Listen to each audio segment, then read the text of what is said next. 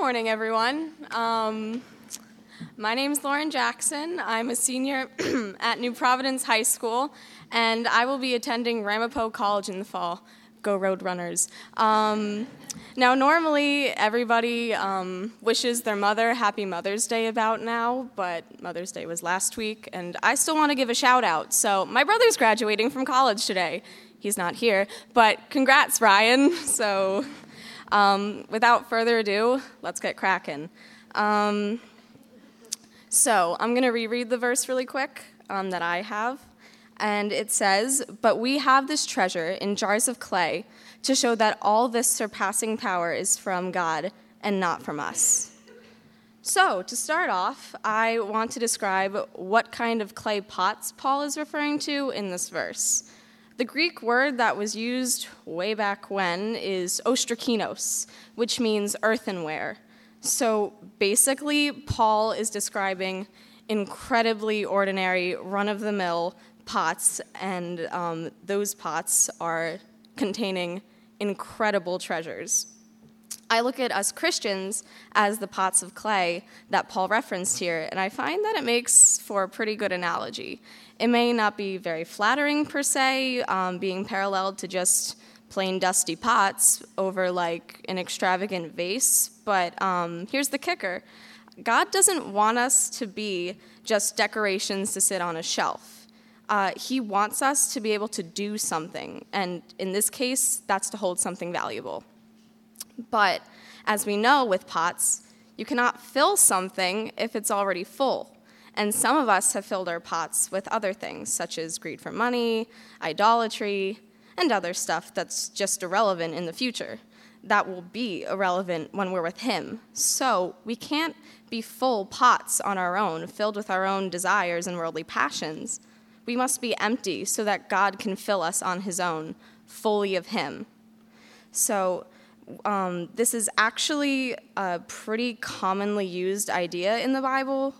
You can find it in the books of Matthew, Luke, and John, stories of how Jesus asked those who wanted to follow Him to give up all their worldly possessions.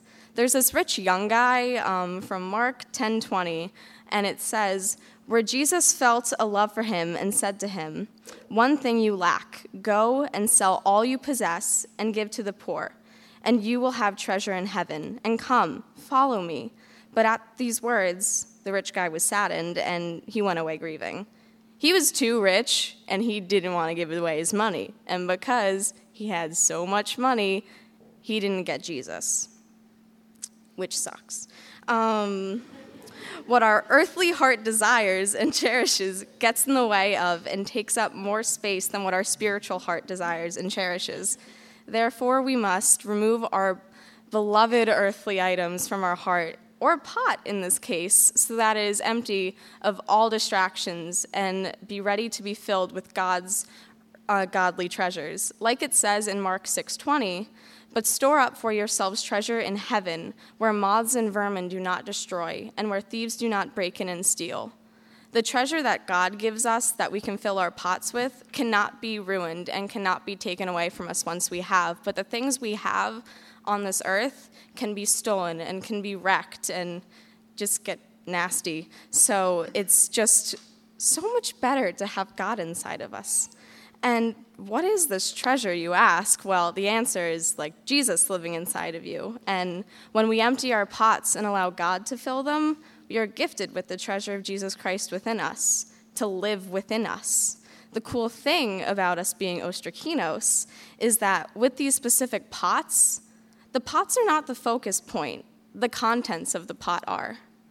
My favorite thing, though, about us being paralleled to ostrakinos is how these ordinary pots are so fragile.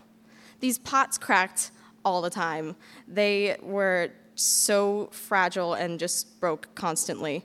It's a testament, though, to God's faith in us. He chooses to use these easily cracked people pots to carry on the most treasured things in the world. And you know, these cracks these pots develop let just a little bit of His light display to the world more. He uses these cracks on these ordinary pots to show those who look that there is something extraordinary inside. A person can know all about the way and the truth and the light, but never share the light with anyone because they've never been broken in the presence of God. So what have we learned? 1, we're all ordinary on the outside, just like everyone else, but we were made ordinary with purpose. We aren't here to call attention to ourselves, but to what was put inside of us, or more so, what lives inside of us, who lives inside of us. 2, what is inside of us now may be preventing the treasure that is Jesus Christ from coming into us. Simply put. 3, God uses ordinary broken people. They're the ones that allow God to show his presence the strongest to others.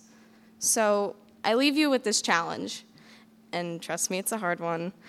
Try to lessen your focus on what you have and how you look and anything else you feel that could distract you from your relationship with God so that he can become the sole focus. Empty your pot so that he alone can fill you. Thanks.